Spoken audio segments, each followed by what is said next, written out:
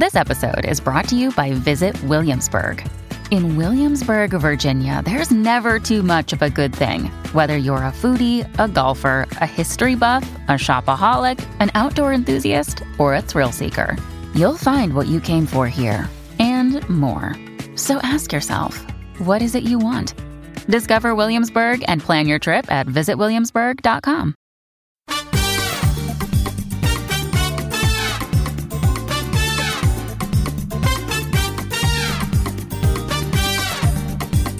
This is the Get Booked Podcast, a weekly show for personalized reading recommendations. This is episode 253, and we are recording on October 13th. I'm Amanda Nelson, and I'm here with Sharifa Williams, and we are coming to you from Book Riot. Thank you for joining us this week. Yay! I'm very excited to be here and to talk about some books with you. Yes, Jen is out this week doing fancy new house things. And Sharifa is for those of you who don't know, I should probably introduce you. I'm just random person. I found her on the street, so that was fun. No, Sharifa is our managing editor and also co-hosts our science fiction and fantasy podcast, SFF Yeah, with Jen. So, hey. Yeah. That's it. Now I'm here. That's my story. You are. Have you? You've been on this show before, right? I have. I think I've been on at least once. So. Yeah. After 250 episodes, I stopped forgetting what has happened. So I don't know. Oh my goodness. Yes. I don't know what's going on. Good grief. Okay. So how the show works, as I mentioned, it's a show for personalized reading recommendations. So you can email us your reading recommendation requests to getbooked@bookriot.com. I don't know my email address. Doesn't matter. It's getbooked@bookriot.com. Or you can drop your request in the form at the bottom of the show notes on the site. If your question is time sensitive, please put that in the subject line. If you're using the email. If you use the form, just put it in big letters in the first line of it, so we'll see it. We might email you back if we've already answered your question on air, or if it's time sensitive and we are not going to get to it on time. So that's why we ask for your email address. Okay, we don't have any feedback for this episode, so we're just going to get right in it. Sharifa's going to read our first question, which is actually an Insiders Fast Track question. If you join Book Riot Insiders, you can have your questions submitted to the show, get Fast Track, so you bump the line. So you can go to insiders.bookriot.com to check that out. Okay. Go Gadget Sharifa. Well, this first question comes from Heather, and Heather says, I'm looking for an atmospheric autumn Halloween read. Think corn mazes, pumpkins, ghosts, creepy things happening, etc. I'm a wuss when it comes to scary stuff, so I typically stick to middle grade or YA when I read creepy books. I've read Dead Voices and Small Spaces by Catherine Arden and loved them. Anything similar to those two would be great. Okay, let's hear from our first sponsor. Today's episode is brought to you by Bloom Books. Diana Dixon has a busy summer and no time for tall, gorgeous hockey player Shane's shenanigans. Because you know what? If they shenan once, they'll shenan again. So she thinks she knows exactly who he is when he moves into her apartment building. But turns out Shane's sick of hookups and tired of being on the rebound after his long-term girlfriend called it quits. But when his ex comes back into the picture, he needs a plan. And who better to play his new girlfriend than his sassy new neighbor?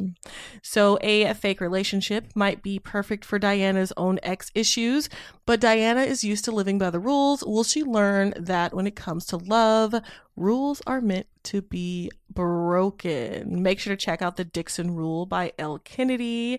Elle Kennedy is a New York Times and USA Today bestselling author with over 1 million copies of her books sold. So this is going to be another banger, y'all. Make sure to check it out. And thanks again to Bloom Books for sponsoring this episode. Today's episode is brought to you by Gallery Books. So Anna Green thought she was marrying Liam West for access to subsidized family housing while at UCLA, which is an interesting reason to marry someone, but in this economy. So anyway, she signed divorce papers when the graduation caps were tossed, and she thought she was done. She wasn't. 3 years later, Anna is a starving artist living paycheck to paycheck while West is a Stanford professor.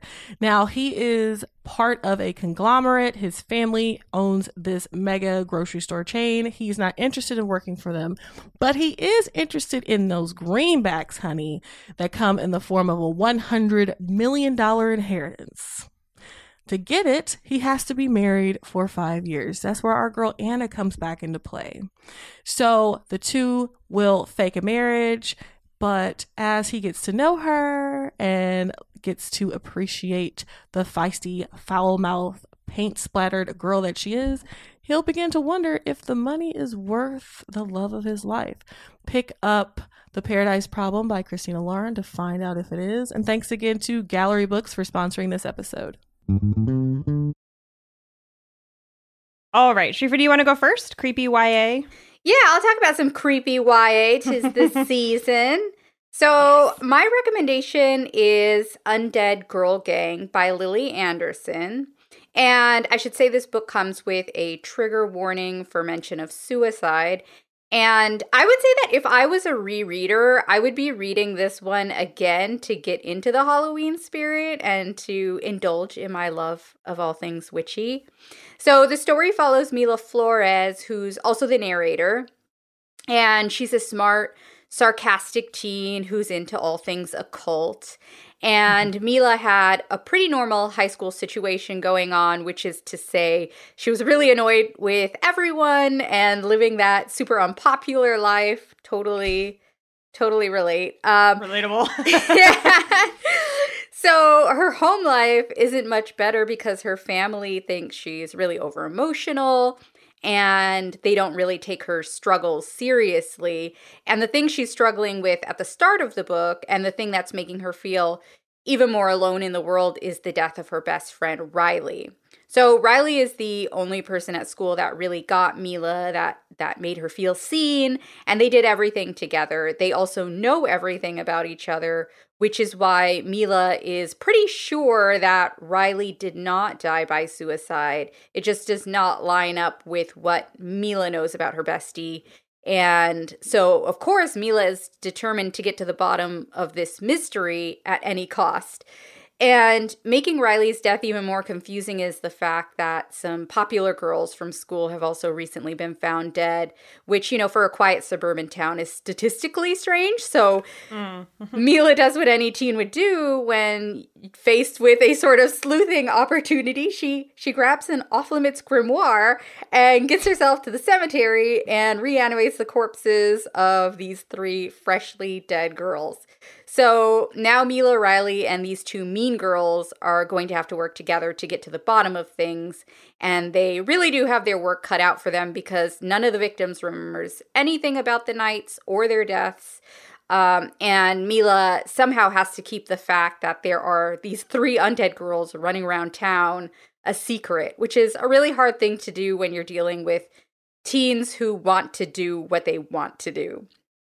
And this is definitely in campy fun, and I don't think you're going to be scared by anything that happens here. It's got creepy elements, but it's not on its face creepy or horror, but it'll definitely invoke that fall vibe. And it also features a fat girl and a great story about friendship and grief. There's lots of diversity on the page, and I just love recommending this book because it has something for everyone with that mystery element, a bit of a romantic subplot, a fun caper. There's a cool older character, which I always love. And of course, there's really witchy fantasy business. So again, that was Undead Girl Gang by Lily Anderson.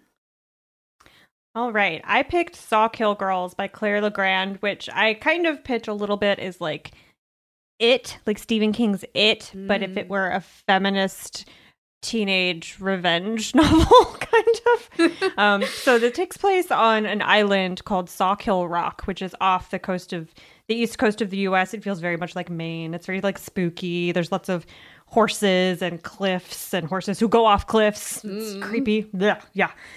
So there are 3 main characters. Marion, who is a new girl to Sawkill Rock, which has like a little village, small town on it. She's a new girl. Her mother is I think she's a house cleaner, and she works for some of the wealthy families. And there's like wealth on this island, like old New England money. Marion is not wealthy. Her father has recently died, and her sister and her mother are just trying to like keep it together. And then Zoe is a bit of a pariah. She is the daughter of the police chief, which, you know, is never a popular position to be in when you're the child of a police officer in a tiny town. She's also one of the only girls of color on the island. And her best friend Thora has recently gone missing. And Zoe figures out that that's kind of like normal on this island, that teenage girls go missing every couple of years as just a matter of fact. And the islanders put it off to like, oh, they ran to the mainland, they got bored, whatever, they ran off with a boyfriend, they had an accident and fell off the cliffs. They're like just spaced out enough that it's not suspicious, but frequent enough that it is suspicious. And she's the only one who has decided to continue pursuing Thora's disappearance even after the town has decided that she, ran off or jumped off a cliff or whatever it is excuse that they've given themselves. And then the third main character is Val, who is the queen bee. She is like this beautiful, wealthy girl whose family has been on the island for hundreds of years. And she has this like awful, deep secret about what is happening to these girls. And so the three of them kind of clash in this really supernatural, creepy mystery, murder mystery. There's no clowns, but there are like, again, the weird creepy horses. And like, an insidious evil from another dimension that may or may not be haunting this little town. I don't know. That's definitely what's happening though. It is creepy. And I'm also very much a wuss when it comes to scary stuff, as I've said on the show like a million times. And this was just atmospheric and like seasonal enough to be great to read in the fall, but it did not keep me up at night. So it threads that needle quite nicely. So that's Saw Kill Girls by Claire Legrand. Alrighty. Our next question is from Christine, who says, I'm heading to a cabin in the woods with some friends on November 3rd. We're all voting by mail and hope to escape inevitable news cycles surrounding the election. And I'm looking, that's relatable. Yeah. And I'm looking for something to bring with to set the mood. I've been trying to find a good horror or horror comedy book that's set in the woods, like The Ritual by Adam Neville or Blair Witch, or really anything with spooky fall and woodsy vibes. I'll take any format, novel, novella, short story, whatever. Preferably supernatural horror. Gore is fine, but I'd rather avoid anything with rape in it. Alternatively, if you've got a rec for a good women-loving women romance set around Halloween or autumn, I'll take that too. Okay, Sharifa, what you got? All right. Well, my love for haunted woods is almost as great as my love for haunted houses. So I love this question. And since you did mention horror comedy and supernatural horror, I went with The Twisted Ones by T. Kingfisher, which is this really wry, witty, and creepy story about a spooky house and the haunted woods surrounding it. So the story follows Mouse, who's our narrator, who has to go to her grandmother's home it sounds very fairy tale, in rural North Carolina. And Mouse is fresh from a breakup and heads to grandma's with only the companionship of her supremely stupid... That's the only way I could say supremely stupid, but good boy, Bongo, who's a hound dog. And I love Bongo so much. But Mouse never got along with her grandma, who's this sort of notoriously among the neighbors and everybody else who ever had the misfortune to walk across her doorstep. She's just this foul human being. So Mouse is none too pleased about how she has to clean up her deceased grandmother's hoarded junk, and she's even less happy to experience some really unsettling bumps in the night. And then Mouse discovers some skeletons in the closet during her stay, including this, she comes across this sort of diary, I guess, written by her grandfather, who might actually, if I recall correctly, be her step-grandfather. So anyway, the diary talks about some really weird stuff, specifically this green book he keeps talking about that he's been searching for, and he thinks her grandma hid it and all this stuff. And they obviously did not like each other very much, even though they were married, and there was all sorts of reasons for that. And this book, the Green Book, and the weird events that Mouse experiences during this stay at her grandmother's are all linked. And then Mouse gets caught up in this sort of phenomenon, this event that she can't make sense of, thanks to Bongo, of course. But it appears that she is not the only one who knows there's something strange about the woods. And so she ends up enlisting the help of the great hilarious characters who are her temporary neighbors. And I just loved the characters in the story. I love Mouse. I feel like I'm being kind of predictable with my host of really snarky narrators, but I just loved it. I love what I love. And this town she goes to is really full on fun characters. Like there's this goth barista, and there's this rough talking, no nonsense older woman who lives in a commune style setup with this burly dude and an artist who has bipolar disorder. And that crew is particularly great. And my favorite part is that this story doesn't rely on a woman being gaslit to forward the plot, which I think I'm just tired of altogether. I just found that really, really refreshing. And also the dog doesn't die. I am not spoiling anything. Yes, it is literally mentioned in the first few pages. I think we all know, we all care about that. So it was an act of kindness that this was mentioned right up front. And I think, in fact, this story is surprisingly free of triggering content. There is some gruesome imagery, as you might imagine. This is a horror book. And there is some interesting content of a sexual nature, I'll say. I'm just gonna leave it at that. And there's just some truly weird stuff, but I also found it sort of cozy in a weird way, like this intimate setting, this small cast of characters, and these random things like Mouse going to the coffee shop for a chat and some caffeine and drinking boozy tea with her neighbor Foxy. I just thought it was really fun. So yeah, great story, Haunted Woods. That was The Twisted Ones by T. Kingfisher. All right. I picked Empire of Wild by Cherie Dimaline, which is kind of like a really horror-driven, twisted adult version of Little Red Riding Hood. And it's based on the Métis traditional story of the Rougarou, which is like this, essentially a werewolf kind of creature that comes into existence when a man in the community betrays a woman or betrays his community ideals. He becomes this werewolf, and then the community has to come together to put it down. It's very literal. And so it's about this woman named Joan, who is a Métis. She has grown up in this community her whole life, and she gets married to a man named Victor. They're married for a year. They have one serious argument, and then he storms off into the woods, to cool off, but he never comes back. And so the book opens about a year later when she is trying to decide if she needs to give up looking for him, if he's dead, what, and her relatives are you need to move on. He was never found, all of that kind of stuff.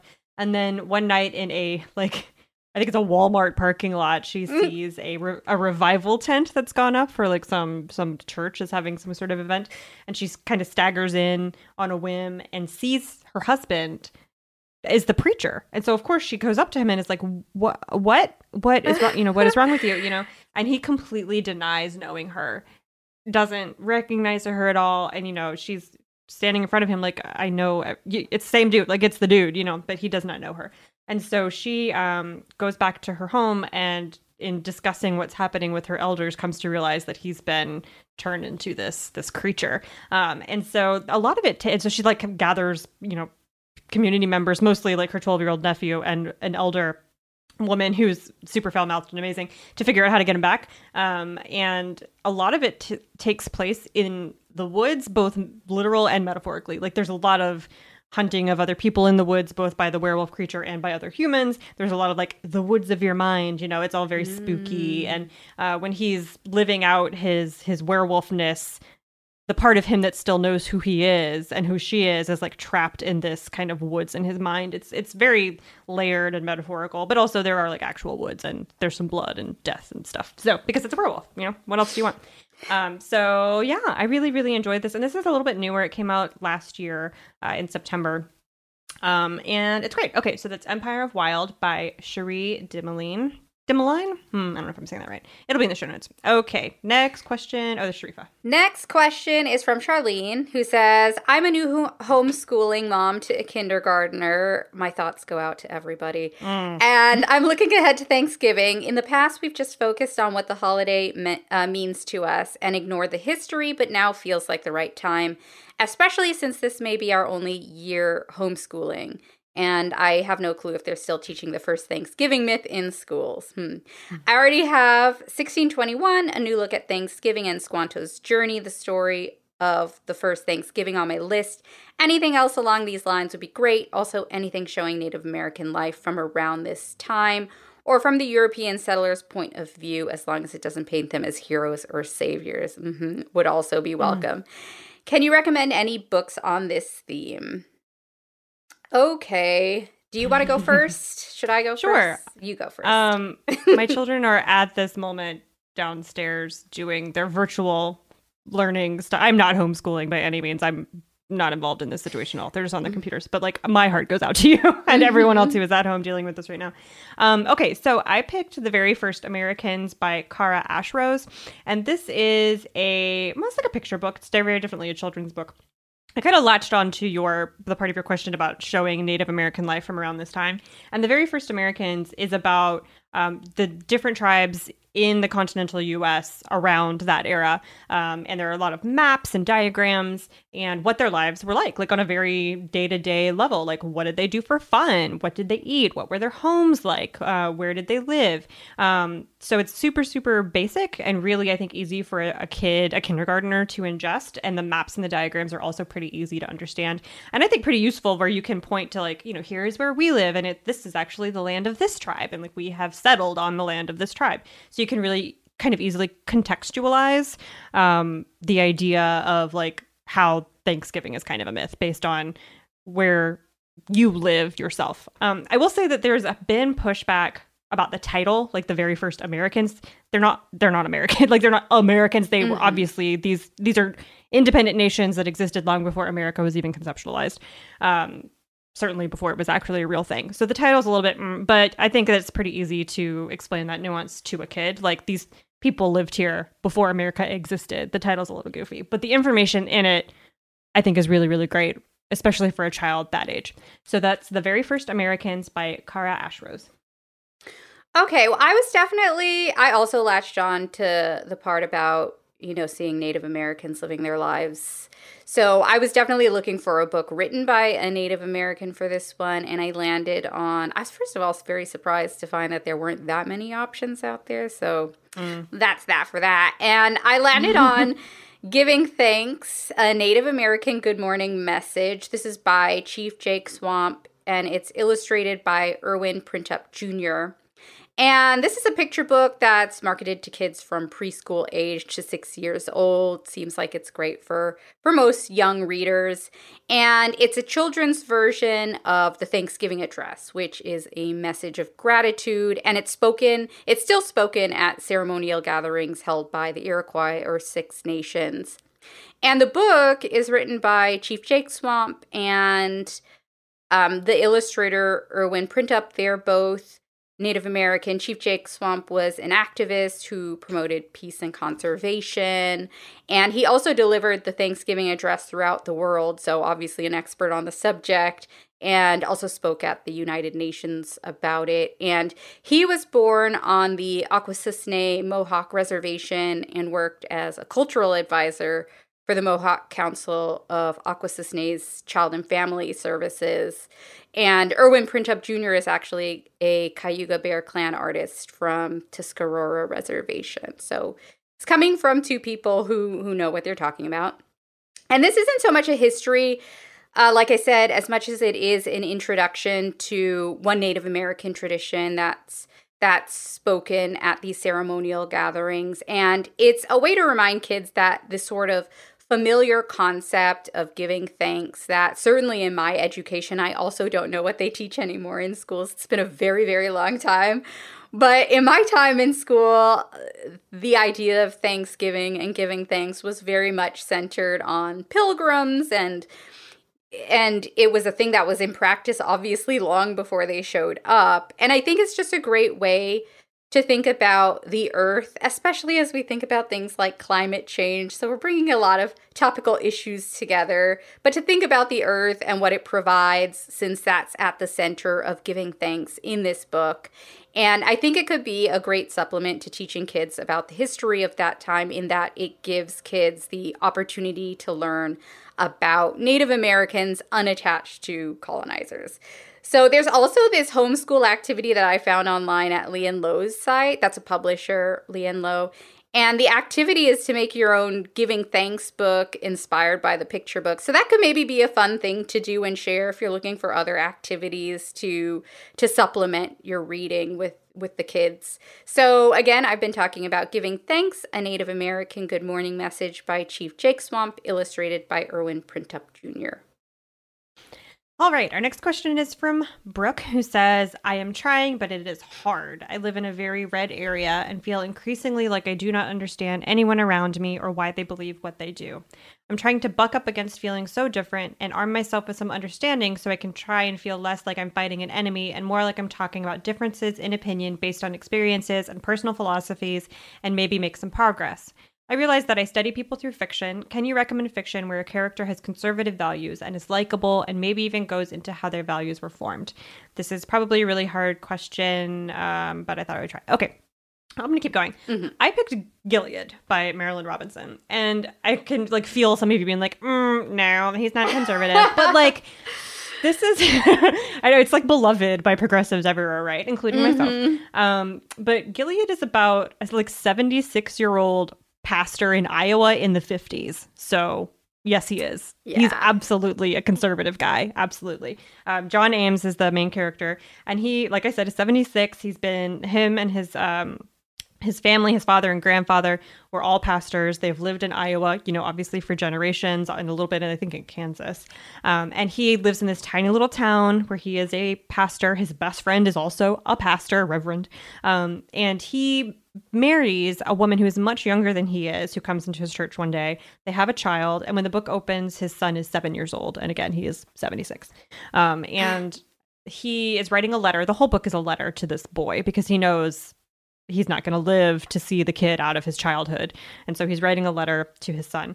The book is beautiful. It is a wonderful and just elevating and inspiring, transcendent book about nothing. Very little happens except this pastor in Iowa has a kid and writes paragraphs about the sun gleaming off the hair of his child. And it's just so moving and beautiful. And the reason why I'm suggesting this one is because as the book goes along, you start to realize that that Ames has some conflict with his best friend's son, Jack, who was named after him and is an adult, a young adult. I think he's in his 20s. And Jack is kind of troubled. He gets in trouble with the law. He's a bit of a ne'er-do-well. He's involved in the civil rights movement, which is a little questionable to everyone in their neighborhood. And so Ames is dealing with his feelings about that. Also, Jack comes around his young wife a lot, and what is that about? And there's just, it's just a lot of so you can start to see as the book goes on this kind of tension that this aging pastor in the Midwest in the 50s has about the way that the world is changing around him. In ways that, a reader like myself, and I assume most of us are really, could you please get over it? Oh my God, what's wrong with you? So he's an old-fashioned dude, right? He's an old-fashioned dude who's a very devout Christian in a part of the country where civil rights still was raising eyebrows. And at the same time, you will love him so deeply because he is really, really trying. He is really trying to find ways that his faith can make him a more open-minded and loving person who represents what he thinks Jesus is supposed to look like on the planet. He is going for it. And sometimes he makes it and sometimes he doesn't. So it's not, he's not a Trumper. This is not a book about someone who has voted for Donald Trump explaining why they did that in a way that's going to make you sympathize with them. That's not what this is. But it is about somebody who is coming from a place that you maybe don't relate to and is doing so because he's trying to be a good person, which I think is maybe a place to start if you're trying to get more empathetic with people who vote the way that Trump people vote now. So that's Gilead by Marilynne Robinson. Well, I definitely struggled with this one because I definitely do not seek out these books necessarily. So I went out on a bit of a limb, and I'm going to recommend The Sellout, and this is by Paul Beatty, which also comes with a trigger warning for racially motivated violence. And if you can't read anything about police violence against Black people, maybe skip this one. This is already sounding like it's opposite of your question, but just bear with me. So this is a book that's described as satire, but, it's as real in some ways as it is absurd. And the book follows a Black man who gets the nickname sellout by being kind of crap to his own community. Not kind of, very much. He owns a slave and reintroduces segregation to his LA neighborhood, Dickens, which is, as a major plot point, Dickens is being wiped off the map.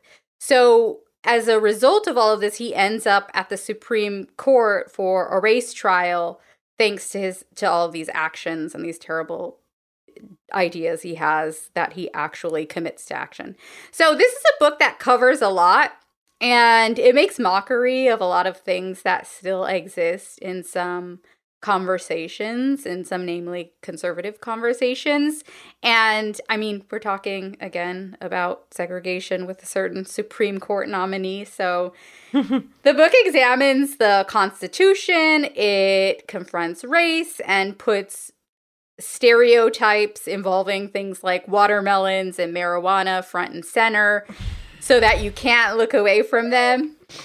Now, I don't know if the main character, Me is his last name, I don't know if he's likable in the way you're looking for, but I would not be surprised. And I have seen him described as likable and affable. So there's this sort of breeziness about the terrible things he's doing. And I thought of this book because it uses humor to discuss topics you would be really hard pressed to imagine could be discussed in a humorous tone.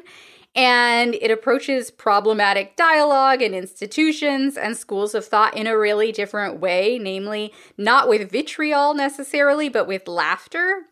And I also think it's interesting and maybe applicable to your situation that the book talks about borders in a specific sort of way. Not necessarily physical borders, though there are those too, but borders of culture and thought that exist within one region. And so in a situation where you are of one mind, you are living in a place where you're in a red state and it's difficult to kind of go over those borders to figure out what on earth these people are thinking. Like, that seems kind of applicable. But it's borders of perspective and upbringing and the like, I guess I'd say. And it also points to the absurdity of certain philosophies, and it does go into Me's upbringing as well and how he came to be who he is, talking about his relationship with his father, who was this controversial sociologist who made his son a subject in these racially charged psychological studies. So there is some of like, how does somebody get to this place? Because it's a very difficult question to ask, and it often has many answers. So I hope this book can give you something to work with. It sounds like you have your work cut out for you, and I wish you the best. But check out The Sellout by Paul Beatty and see what you think. All right, let's hear from our next sponsor. Today's episode is brought to you by Thirsty by Jazz Hammonds. College student Blake and her girlfriend have one goal: join the exclusive sorority that promises connections to a network of trailblazing women of color. Now, Ella's acceptance is a sure thing. She's a daughter of a Serena Society alum after all. Blake, on the other hand, lacks Ella's pedigree and her confidence.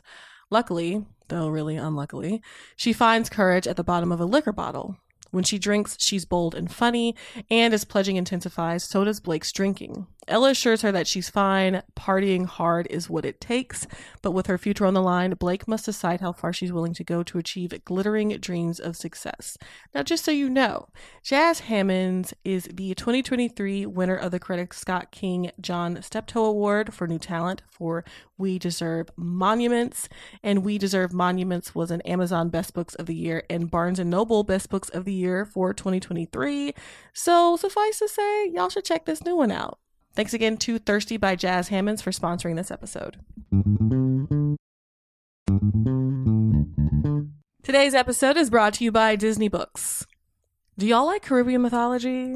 What's more, a thriller inspired by Caribbean mythology? If you do, I got something for you. A must-read thriller that draws from the darkest corners of Caribbean mythology from acclaimed author Sarah Dass, who crafts a chilling tale of magic, murder, and how far we'll go to protect what's ours. It's perfect for fans of Angeline Boulley and Tiffany D. Jackson. So, unlike other people on the small island of St. Virgil, Selena da Silva does not believe in magic. She has a logical mind. She likes botany. She wants to study pharmacology. But then her mother gets sick and she's tethered to the island and she has to make money. So what does she do? She cons a couple gullible tourists with these useless talismans and phony protection rituals. But then one of the tourists ends up dead and at the center of a strange string of murders. And the truth Selena has been denying can no longer be avoided. There is evil lurking in the forest that surround St. Virgil. Now, to find out what that evil is, make sure to pick up It Waits in the Forest by Sarah Dass. And thanks again to Disney Books for sponsoring this episode. Okay, next question. Oh, Sharifa. That's me, and this one's coming from Megan. Megan says, could you please recommend a book or multiple books that would serve someone wanting to become a copy editor or proofreader with no previous experience? Well, shall I go? Sure. Okay, well, for this one, I chose the only book I enjoyed reading back when my career first started to involve a lot more copy editing and proofreading.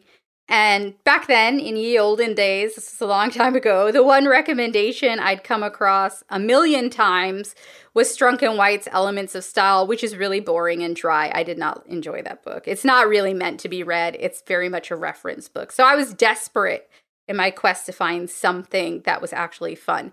And then I found Eats, Shoots, and Leaves, The Zero Tolerance Approach to Punctuation by Lynn Truss. And I was really surprised to find myself enjoying a book about punctuation because it seems so like, who cares? Like, who wants to pick up a book about punctuation?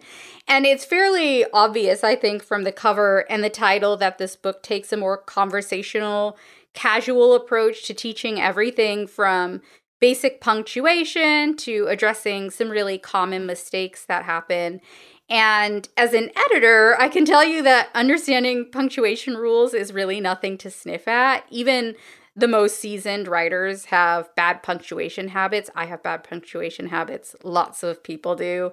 And I'm almost certain you're going to develop some pet peeves about punctuation misunderstandings in your time as a copy editor or proofreader. So Lynn Truss also worked as an editor. And it's also worth noting that she's English, but I recall her pointing out when there were differences between UK and US standards because there are some important distinctions there. And I'll say that she can be a little less than charitable about American rules and about people who misuse punctuation. She is taking it upon herself to defend proper use of punctuation. She is a self-described snob, and there is a lot of dry, really sharp-tongued English humor here, which I thought was funny because I took it with a grain of salt, I guess, but I can see how it might be off-putting for some people. But I think that if you're a grammar and punctuation enthusiast, and I assume you must be at some level of nerdery to even pursue this sort of career, I think you might not take as much offense. I'm not sure. It's been a minute, as in like many years since I read this book, but I don't remember throwing it across the room or anything like that. So, and the corrected, and she also corrected some of my own miseducation on punctuation that continues to be helpful to me today. So I think all that said, like, this is actually a really helpful book. And it covers some of the big tools of offense in punctuation, including commas and apostrophes and dashes. And it offers some really good examples as well as some punctuation history for the history nerds out there. It really put punctuation into perspective, I guess. So yeah, I hope you gain something from this book with your copy editing and proofreading journey. You can check out Eats, Shoots, and Leaves, The Zero Tolerance Approach to Punctuation. Again, that's by Lynn Truss. All right, I picked Dreyer's English, An Utterly Correct Guide to Clarity and Style by Benjamin Dreyer. Dreyer. So Benjamin is is he still? Was or still is, I think he still is, Random House's copy chief. So he is the head of copy editing for a major publication or major publishing house. And I picked this because he goes through a lot of things that are similar to Eat, Shoots, and Leaves, like grammatical rules, punctuation rules, ways to edit, sentences to make them more clear and more stylistic. But he also includes a lot of insider baseball that I think if you're trying to become a copy editor would probably be like useful. If not useful, then at least very interesting to you. So like, how did he become a copy editor? It was not his, career goal coming out of college. And then how did he end up at Random House? And I think it's really fascinating to copy edit people's fiction, like other people's fiction, because it's not just about, errant commas or you forgot to capitalize this letter, even though those things are important. But copy editors also can remove words or add words or ask for changes that make a sentence clearer in walking that line between, the work of like your editor, the person who edits your book for narrative and structure and all that, and a copy editor who is supposed to just be making like the language clearer and more correct is actually really hard. It's quite difficult to not intrude upon an author or an editor's sense of like ownership over a work. But also you have to make it good. Like it's your job to make it good and to make it clear and to make it readable. And as tight and, well written as possible. And so he's coming at it from that specific perspective. It's not just a grammar and punctuation guide, but also a really interesting look at how somebody with his job does his job, which is probably going to be useful to you as you pursue that. So that's Dreyer's English by Benjamin Dreyer. Dreyer. I don't know. I follow him on Twitter. I think it's Dreyer. Yes. This is the second time I've done that on this episode. And I'm usually so good about this. Don't know what's happening. It's me. It's my influence. Blame it on me. It's not you. It's this freaking puppy. I have done nothing all week except dog crap, literal and figurative. So my brain, I have like no bandwidth. Anyway, I'm not going to make excuses for it. I should have looked it up. I'm sorry. Okay, so next question is from Hillary. 2 of my recent favorite books have been The Tea-Girl of Hummingbird Lane by Lisa C. and Before We Visit the Goddess by Chitra Banerjee Divakaruni. For me, these books were an exploration of complex mother-daughter relationships embedded in the life stories of the mother, daughter, and granddaughter. I've loved learning about each individual woman, but in doing so, gaining greater understanding of her relationship with the other women in her life. I'm looking for recommendations of similar books that provide life stories of women across generations and explore complex mother, daughter, granddaughter relationships. Okay, Sharifa, what you got? So I chose a book about the relationships between sisters as well as mothers and daughters and aunts and nieces. So sort of along those lines. And it's The Vanishing Half by Brit Bennett. And this story spans nearly half a century leading up to the 1990s. And it starts with 2 sisters, twins, Desiree and Stella. They live in the small town of Mallard, Louisiana. And the thing about Mallard is that it's a town that is specifically designed or was specifically formed or organized by its founder to promote the procreation of light-skinned Black people. And Desiree and Stella can both pass, and in the vein of Nella Larsen's classic, if you read it, Passing, this is a story of passing and the privilege gained through passing as well as the consequences. And you see how Stella leads this secret life as a white woman and how that affects her daily life, as well as her relationship with Blackness and identity. And you see Desiree, who makes very different choices. And the book also follows Jude, who's Desiree's daughter, who takes us into more contemporary times. And Desiree is a dark-skinned Black woman who moves far from the town where she was gawked at and othered to live in LA. So this is one of few books, I guess, that explores colorism within the Black community by looking at Mallard and how Mallard reacts to somebody like Jude. So Jude leaves, as anybody would.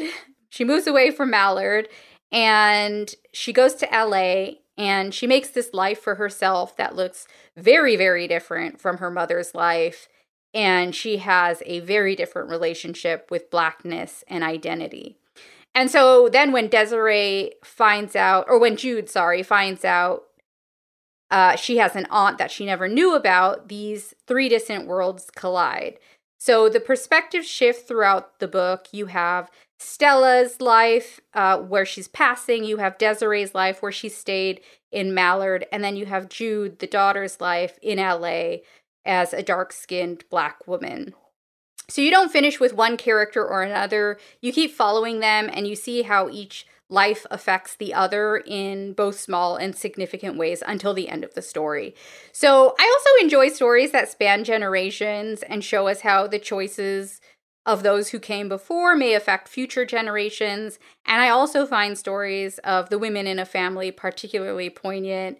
And The Vanishing Half, I think, does a good job of showing these contrasting perspectives and lives and bringing us from, I think it's the 1940s or early 1950s to the 1990s. It's kind of like peeling an onion in that you don't stop learning about these characters as the book progresses. And it's also a bit of a page. It's actually quite a page turner. I had to know, I just had to know how things were going to end. And I was in kind of shocked horror following Stella's life, and I had to know where she would go and what she would conclude. I had to know that Jude would find her joy. So it makes for a really compelling read, and it's actually been picked up for an HBO limited series. So if you want to read it before the adaptation comes out, who knows when because COVID, but if you want to read it beforehand, this is a good time, I suppose. So again, I've been talking about The Vanishing Half by Brit Bennett. I feel like watching that on TV would just be the most stressful experience. Stressful. Like just, I would not be able to the grimace emoji. Just the grimace. Okay, what did I pick? Who knows? And now I'm just thinking about The Vanishing Half on television. I picked Natalie Tan's Book of Luck and Fortune by Roselle Lim. And this is a bit magical realisty, kind of, which I appreciated. So it's about a woman named Natalie, obviously, Natalie Tan, who returns back to her San Francisco apartment in Chinatown where she grew up. Her mother has recently died, so she's come home. And her mother had not spoken for 7 years since Natalie decided she wanted to be a chef. And her mother was super not supportive of that idea. And so Natalie leaves. She travels the world, goes off to learn how to be a chef. Her mother is agoraphobic, doesn't leave the house, and so, never came to see her anything, and Natalie never came home. So when her mother, dies, she comes back and is really surprised to see the state of her neighborhood. This neighborhood where she grew up in Chinatown that is becoming really quickly gentrified. There's an LOL sob kind of villain in this book in the form of this really perky white lady real estate agent who keeps stopping by all these. I know, she keeps coming to all the businesses and trying to get them to sell. She's terrible. And there is a kind of surprise waiting for Natalie in that she has inherited her grandmother's restaurant. Now, her mother lived above her grandmother's restaurant. And so, that adds an extra layer to why won't you let me be a chef? It's a family business. And her grandmother has died, a long time before the events of the book. And so the restaurant has been sitting kind of vacant. And so she wants to stay and reopen it and kind of help revitalize the neighborhood. And so there's a neighborhood seer who reads, the restaurant's fortune and tells Natalie that she's got to make 3 recipes from her grandmother's cookbook that will help 3 of her neighbors in some way and then help revitalize the neighborhood in that way. And then her restaurant will be successful. So she goes off to do that. She kind of there's a little element of busybodiness in it that I thought was really fun. Where she gets it really involved in everybody's problems and tries to fix them with food. There's recipes in the book, which I love that in a book. It's so tasty. And so there's also a little budding romance that happens. But it really is about her kind of exploring her relationship with her mother and trying, and she, in going through her mother's things after her mother dies, finds journals and, artifacts and things that help kind of reveal how her mother came to be agoraphobic and why she was so resistant to the idea of Natalie becoming a chef. And she learns more about her family history. So it is really a book about a really complex and at times very conflict-driven, intense mother-daughter relationship that Natalie learns to accept and come to terms with and find peace in as she decides to open this restaurant and kind of carry on her family tradition. So that's Natalie Tan's Book of Luck and Fortune. It should be a rule that every foodie fiction book should come with at least 1 recipe. I agree. This is what I say. I'm also I tend to reread the recipe parts a couple times. Like, oh yeah, okay, I'm like super into this plot, but let's talk more about this dumpling. Yeah. I mean, please. I don't blame you. All right, well, last question comes to us from Maeve. And Maeve says, after a recent encounter with missionaries and hopping down a YouTube rabbit hole, I've become fascinated with stories about people leaving conservative, restrictive religious sects. I've read a few memoirs, nonfiction books on the subject, and a great young adult novel devoted by Jennifer Matthew. And I would love to read more YA fiction about young people chafing against restrictive religious backgrounds, confronting family expectations, and weighing the risks of leaving their faith. I generally prefer to read about female, LGBTQ+, and or characters of color, ideally own voices. And yeah, she adores the show. Fantastic. Thanks. Well, I can get us started. And for this one, I chose The Miseducation of Cameron Post by Emily M. Danforth. And this is specifically an answer to your search for stories about women and the LGBTQ+ community. This book does come with a trigger warning for self-harm and attempted suicide. And this is a story about a young woman living under restrictive conditions in a conservative and religious household with her aunt and grandmother. And it's set in Miles City, Montana. So the story begins as Cameron's life experiences a huge shift when her parents die in an accident. And they die while she's kissing a girl. So at this point, she's about 12 years old when this happens.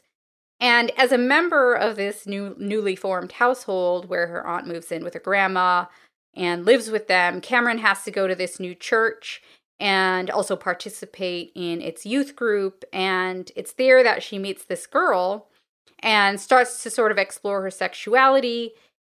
And then when her family realizes what she's been up to, she gets sent to God's Promise, which is a conversion therapy school that's run by their reverend. And at God's Promise, she makes friends with other kids who are going through it.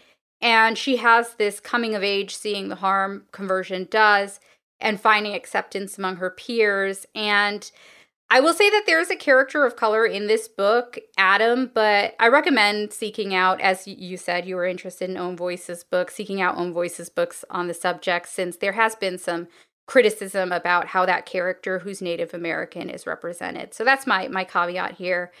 And this book made a really big impact when it was released, since it was one of not very many books about queer teens exploring their sexuality and figuring out their identity. Like, I don't remember anything like this in my youth, so I know that even it's kind of sad that it came out in 2012 and it was still a big deal. And it just continues to be a big read and something people, particularly younger readers, turn to. And of course, it even got an adaptation a couple years ago, you might already know. So at this point, I think it's considered something of a classic of queer YA lit, and I think it probably has what you're looking for. So again, that was The Miseducation of Cameron Post by Emily M. Danforth. Cosign! Love that book. Yeah. Okay, I picked The Chosen One by Carol Lynch Williams, which came out in 2009. It's a bit of an older pick, but it won so many things. It won like the ALA Best Book for Young Adults and the also book, Quick Pick book, and all of these. It's so fast paced and such a great read. So this is about a 13-year-old girl named Kyra, and she has grown up in a polygamist, very isolated community. Her father has 3 wives. She's got I think 19 brothers and sisters, and she's like into it. You know, like she has to her, very happy childhood. Her parents are kind to her. She gets along with her siblings. All of them, don't know how she keeps track of them, but whatever. And she like doesn't question it too much. She's 13, so how many questions do you expect her to have, really? But she does break a few rules, and they turn out to be vital. The first one is that she visits a county mobile library on wheels that's run by a very nice man named Patrick. And she reads books that her sect leader explicitly calls forbidden.